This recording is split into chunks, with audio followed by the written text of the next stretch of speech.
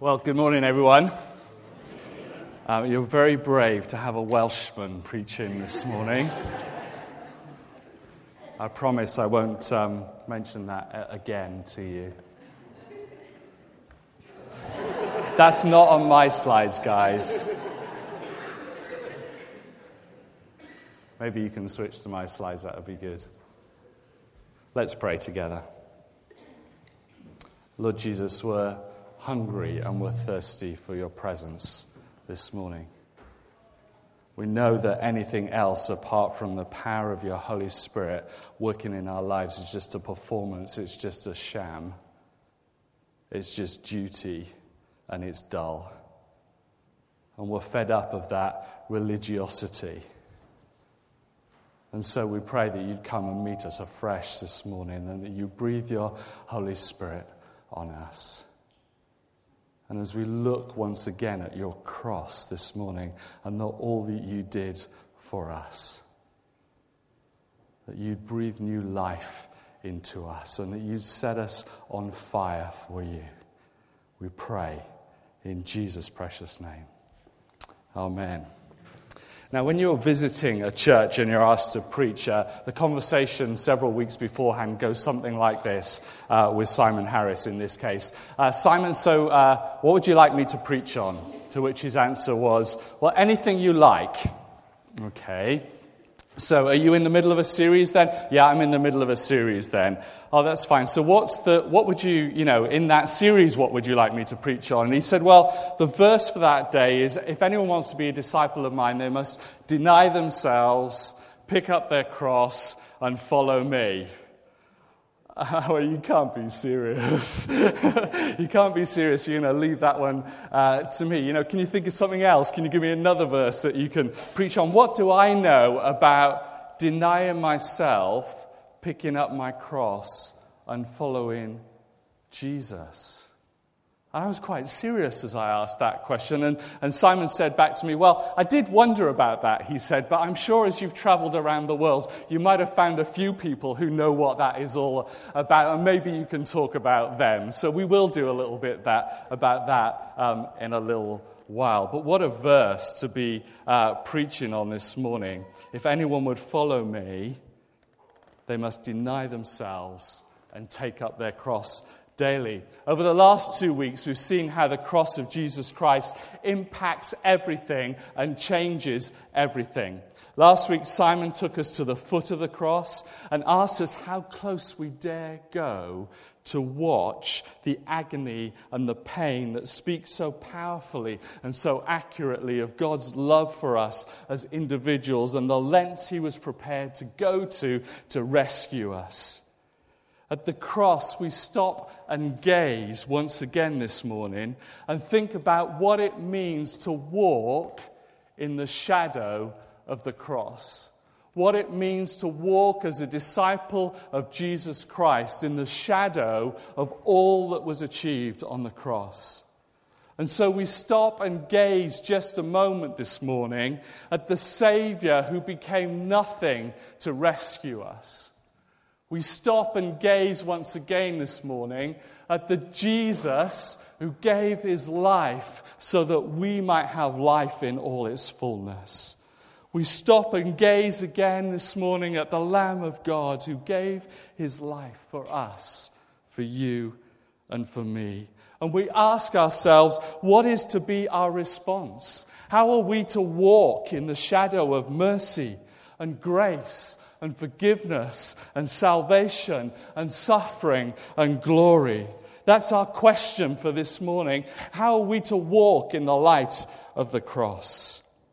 Pope Francis this week celebrated his first Mass with the cardinals after his election as Pope with these words: when we walk without the cross, and when we preach about Christ without the cross, we are not disciples of Jesus. We are mundane. We are bishops, priests, cardinals, popes, but we are not disciples of Jesus. And I'm sure we'd all say amen to that. And so at the heart of our discipleship, at the heart of our daily walk with Jesus, at the heart of our Christian life is the cross of Christ. And in our passage this morning, we read the words Jesus gave to his disciples as they gathered around him. The context here is that Jesus had just predicted for the first time that he would suffer, be rejected, and be killed. And the disciples were shocked. And then he says to them, "Whoever wants to be my disciple must deny themselves and take up their cross and follow me. For whoever wants to save their life will lose it, but whoever loses their life for me and for the gospel will save it."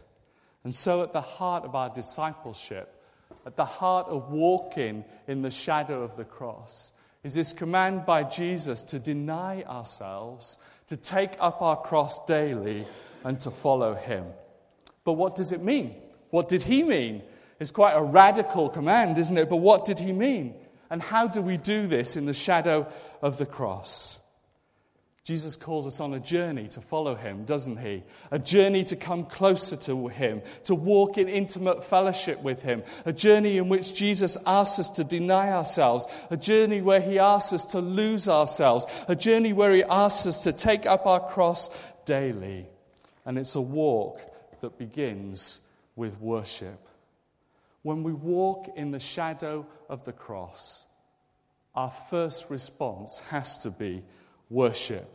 Romans 12:1 says this: "Therefore I urge you, brothers and sisters, in view of God's mercy, to offer your bodies as a living sacrifice, holy and pleasing to God. This is your true and proper worship." In view of God's mercy demonstrated ultimately on the cross, our response is to be one of worship. And what is that worship? It is to offer ourselves as a living sacrifice to God. It's a worship that goes beyond music. It's a worship that goes beyond sacred songs and solos. It's a worship that goes beyond multimedia, planning centers, PowerPoints and videos. It's a worship that goes beyond the church doors and out into the community. It's a worship that goes beyond an internal good feeling. It's a worship that goes beyond mere words and feelings and emotions. It's a worship that costs us. It's a worship that demands of us. It's a worship that gives our all. It's a worship that is a living sacrifice offered freely to God because he has freely given his all for us. It's a worship that takes up our cross daily. And that worship begins with a proper understanding of God's mercy, a proper understanding of the depth of God's love for us, the depth of our own depravity and sin, and the depth of God's forgiveness. And so we pause at the foot of the cross again this morning. We pause and gaze for a moment at Jesus. We pause and we ask Jesus to give us a deeper understanding of the depth of his mercy and his love and his grace towards us. We pause and we see the true extent of mercy. We pause and we see the true extent of forgiveness. We pause and we see the true extent of salvation. We see the true extent of victory over death. We see the true extent of suffering and glory. And we cry out, "Jesus, we love you. We worship you. Thank you. Thank you for dying for me. Thank you for saving me." And once again I look upon the cross where you died. I'm humbled by your mercy, and I'm broken inside. Once again I thank you. Once again I pour my life. Once again I look upon the cross where you died. I'm humbled by your mercy, and I'm broken inside. Once again I thank you.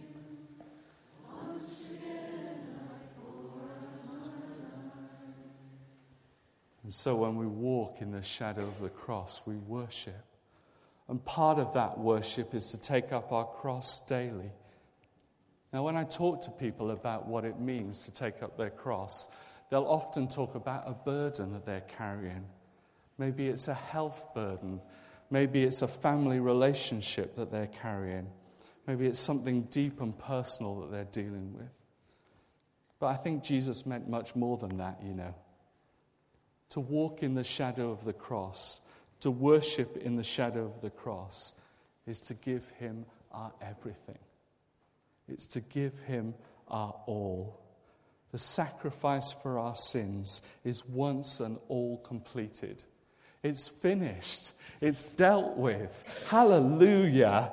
We cannot add one jot to it. That is not what this is about. Rather, it's about the fact that Jesus gave his all for us, and he calls us to give our all for him, our whole lives for him. It is about being prepared to count the cost and to follow Jesus wholeheartedly. I heard a story this week of a missionary couple working in Colombia. Gildario and his wife, Nell. Gildario was an evangelist working in one of the hardest parts of Colombia, where missionaries were facing death threats and where the good news of Jesus was not welcome. Gildario and his wife, Nell, had prayed for several years about holding an outreach in their local town. And after much planning and praying, the day came for the event to be held in the town square. Many thousands of people turned up to listen to the gospel preached by Gildario, and many hundreds of people gave their lives to Christ. After the event, Gildario and his wife went back to their house to celebrate all that God had done that evening and all his blessings on their life. As they were celebrating and praying, there was a knock at the door, which Gildario went to answer. Moments later, Nell heard 2 shots and screaming and ran to the door to see her husband lying on the floor in a pool of blood with 2 bullet wounds to his head. Outside the door were 3 armed youths who shouted to Nell, "This is what happens if you preach your untruths in Colombia." Nell leaned over Gildario and saw that he was still alive. And they managed to get him onto the back of a motorbike and take him to the local hospital. When they got to the hospital, things were not looking good for Gildario. And he looked Nell in the eyes and said, "Nell, I love you. I love you so much. But I'm ready to go and be with Jesus." Moments later, he passed away. Nell was distraught and angry with God. "God, I've given my life for you. I've come and lived amongst these people and sacrificed myself for you. And look at what you do to me. You've taken my husband from me. How can you do this to me?" She cried and wept for days. She cried out to God, asking why he had done this. And as she opened her Bible to read it for the first time in many, many days, this was the verse that she read in John 12, verse 24. "Very truly, I tell you, unless a kernel of wheat falls to the ground and it dies, it remains only a single seed. But if it dies, it produces many seeds." That Sunday, Nell went to their church, and on the door was a sign which read, "The gospel must not be preached here, or you know what will happen." Nell got up that day and preached the gospel to the congregation, and continues to do so to this day, when many believers have been added to the church, and where the church continues to grow. And so, as I've reflected on these passages and this story and what Jesus meant, I've started asking myself some hard questions. What is it costing me to follow Jesus? Is it costing me my family? Is it costing me my reputation? Is it costing me my finances? Is it costing me my friends? Is it even costing me those little luxuries or treats that I tell myself I need because I'm worth it? Is it costing me anything at all? Jesus gave his life so that we might have life, and he calls us to give our lives as a daily offering of service to the King of Kings and the Lord of Lords. So as we walk in the shadow of the cross, we worship. But as we walk in the shadow of the cross, we also become more self-aware. It is at the foot of the cross that we find out who we truly are. And in our walk of discipleship, this is fundamental. The cross revolutionizes our attitude to ourselves as well as to God. So the community of the cross, in addition to being a community of worship, is a community of self-understanding. We ask that then, who are we then? And how should we think of ourselves? The pressures of our age drive us to always be comparing ourselves with others, to want to live up to the standards of the constant bombardment of advertising and constantly need to perform.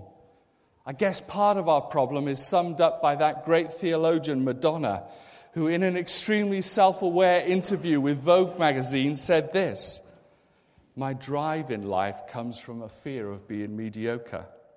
That is always pushing me. I push past one spell of it and discover myself as a special human being. But then I feel I'm still mediocre and uninteresting unless I do something else. Because even though I've become somebody, I still have to prove that I am somebody. My struggle has never ended, and I guess it never will." The cross of Christ reminds those of us who struggle with low self-esteem, who are constantly comparing ourselves to others, and who need consistently to perform, that God loves us so deeply, that he was prepared to sacrifice his own son to die for us, that we might have life abundantly now and forever. The cross of Christ reminds us of the price that was paid for us and speaks to the fact that in Christ we find out who we really are. The moment we believe, God says, "This is my beloved child in whom I am well pleased." Or take Romans 8:1, which says, "Therefore there is now no condemnation for those who are in Christ Jesus." As Neil Anderson of Freedom in Christ Ministry puts it, in Christ I am accepted. I am God's child. I'm a friend of Jesus. I've been justified. I'm united with him and am one with him in spirit. I've been bought with a price. I'm a member of his body. I'm chosen and adopted. I've been redeemed and forgiven. I'm complete in Christ. I have access to the throne of grace through Jesus. Hallelujah. I'm secure. I'm free from condemnation. God works for my good in all circumstances. God will complete his work in me. I am born of God. I'm a citizen of heaven. I'm significant. I've been chosen to bear fruit. I am God's workmanship. I am being built into God's temple. I can do all things through Christ who strengthens me. I may approach God with freedom and confidence. Hallelujah. Do you think more lowly of yourself than you ought? Are you burdened constantly with self-doubt? At the cross, we find security. At the cross, we find acceptance. At the cross, we find significance. God loves us for who we are. Let that go down deep into us today. The cross tells us that he loves us when we fail. He loves us when we screw up. He loves us even though he knows all about us. And nothing can ever change that. This is the message of the cross. But there's another message at the cross as well. Here we're reminded not to think more highly of ourselves either. As self-love is as bad as self-doubt. Instead, we're to think of ourselves with sober judgment. As Paul says to the Philippians in chapter 1, do nothing out of self-ambition or vain conceit. Rather, in humility, value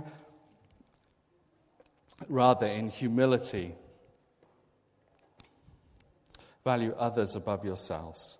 Not looking to your own interests, but each of you to the interests of others. In your relationships with one another, have the same mindset as Christ Jesus, who being in very nature God, did not consider equality with God something to be used to his own advantage. Rather, he made himself nothing by taking the very nature of a servant, being made in human likeness, and being found in appearance as a man, he humbled himself by becoming obedient to death, even death on a cross.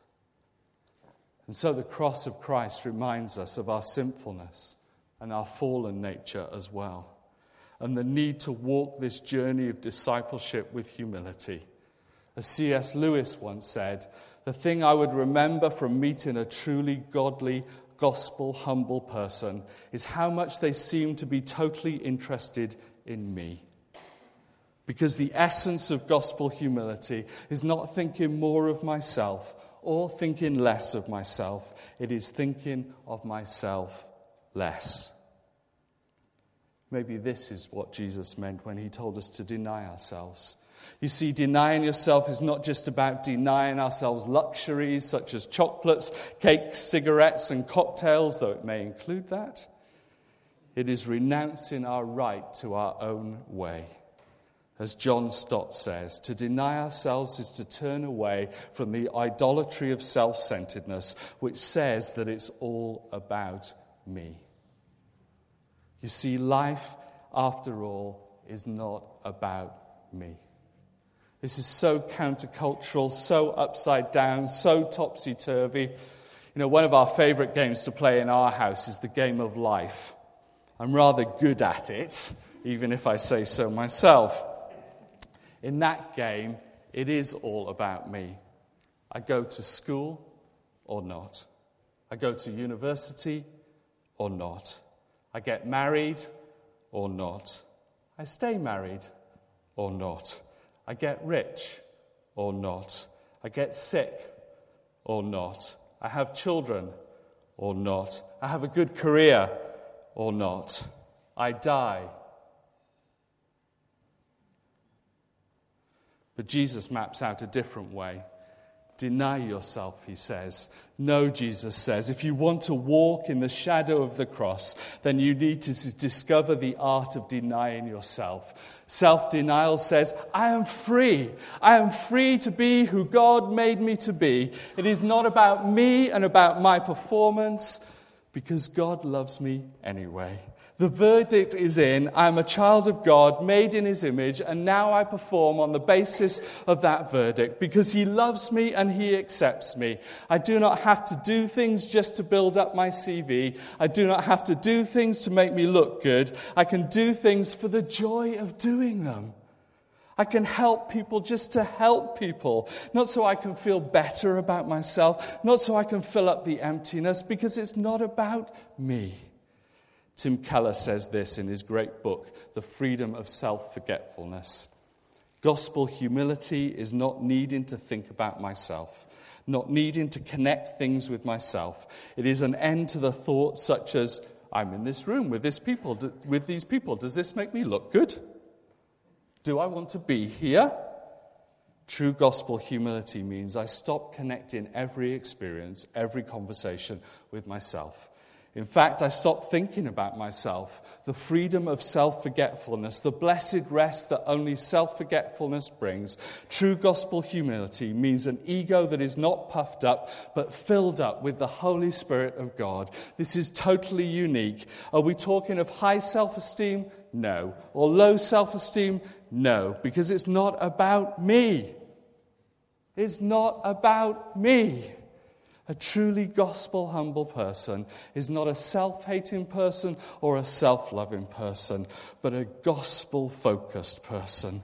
A truly gospel humble person is a self-forgetful person whose ego is just like his or her toes. They work. They just work. They don't draw attention to themselves. They just work. The ego just works. Neither draws attention to itself. This is so revolutionary, particularly for those whose love language is affirmation, like me. I've been on a journey of discovering that it's not about me. That actually it doesn't matter what other people think about me. It doesn't matter what you say about this sermon. I don't care. It's about Jesus. It's all about him. It's all for his glory. It's all for his honor. It's all for his praise. We live for his glory. We live for his honor.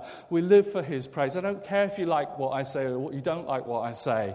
It's about him. It's about Jesus. There is freedom here. Freedom if we can truly walk in the shadow of the cross, knowing who we are in Christ, forgiven, loved, accepted, secure. And as we walk in the shadow of the cross, we learn to love sacrificially. Now, for those of you who are worrying, the WAL is going to be followed by E and S. This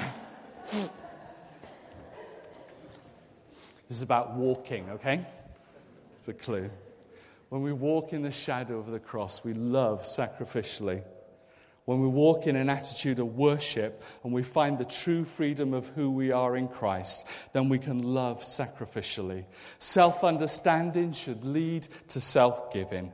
The cross consistently calls us to be a people, a community of self-giving love, expressed in the worship of God and the service of others. The rich young lawyer came to Jesus and said, "How shall I inherit eternal life?" He said, "Love the Lord your God with all your heart and all your mind and all your strength, and love your neighbor as yourself." I've been privileged over the years to meet many people in my work with Samaritan's Purse who are doing that every day. People who are giving themselves every day to people living in refugee camps, to people living on the edge of destruction, to the poorest people on the planet. People like Dr. Attar.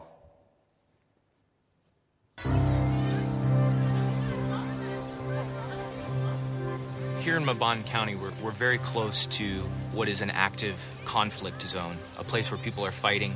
There's a lot of aerial bombardment and ground fighting that's happening. Because of that, tens of thousands of people are flooding into this area, almost 200,000 people. And of this entire area, there's only one hospital, run by Samaritan's Purse. There's only one place where all of this community can go when they need physical assistance with medical conditions. And there's one guy, his name's Dr. Attar, and he's here serving all of those people to provide them help. We're the only surgical referral center in all of Mabon County. We're averaging somewhere between 20 to 30 surgeries every single week. So Dr. Attar, he may be in surgery, 5, 6, even 7 surgeries every single day. I'm the only surgeon here who is really doing these surgeries, and they are coming from all directions. We are really overwhelmed with the situation, and it's so difficult that we can't cope up with. We have emergencies during the day, during the night, and we continue to work like 24 hours every day, 7 days in a week. Dr. Attar is one of the greatest men I have ever met and ever had the privilege to work with. Dr. Attar was working with Samaritan's Purse in Blue Nile State, which is now the Republic of North Sudan. When the fighting happened, all the expatriate staff, we were evacuated for our safety. But Dr. Attar decided to stay behind. He's South Sudanese, those were his people. He felt like he couldn't leave in the time of war and the time of fighting. The government forces came in and destroyed the town. We didn't know whether he was alive or dead. About 3 weeks later, we get a phone call from him. He tells us that he's safe, and he's now in Mabon, Upper Nile, where we are now. When Samaritan's Purse arrived in Mabon, we had no place to work. There was a hospital structure that was built but had never been used. There were 15 beds, but really no staff, no medicines. Samaritan's Purse came in and we built new buildings, we built a new ward, we built a surgical theater. Then we started actually working to change it from the primary health care center into a hospital. Up to this moment, we're still trying to adjust with so many things. The hospital caseload is massive on a daily basis. Today we have over 100 patients, inpatients, but our capacity is 60 beds. If we squeeze, it will go up to 70, but now we have more than 100. One of the great things about Dr. Attar as well is the fact that he is South Sudanese. All of the refugees, all the South Sudanese love him. Even refugees from the camps that are far away, we find those patients will walk all the way to our hospital just because they want to see Attar. We apply the silver nitrate for the burns, so he's healing, and I think it's going to maintain the skin. Probably the greatest need we have in the hospital right now is just the need for more space, more facilities. One thing that we really need and really request is for the help of more doctors, especially surgeons, medical professionals, to come and assist Atar. People that would be willing to commit for up to a year at a time to work with refugees and to provide medical services, provide surgical services. We look at this sea of humanity that comes in. We see individuals that we're serving here, people that are just like you and me. They have their families, they have their homes, they want to take care of their children. And a place like this kind of hospital, this is almost like a lifeline for them. A place where they can come to help meet their basic needs as people created in the image of God who are in need of the hand of hope that we are able to offer them in the name of Jesus.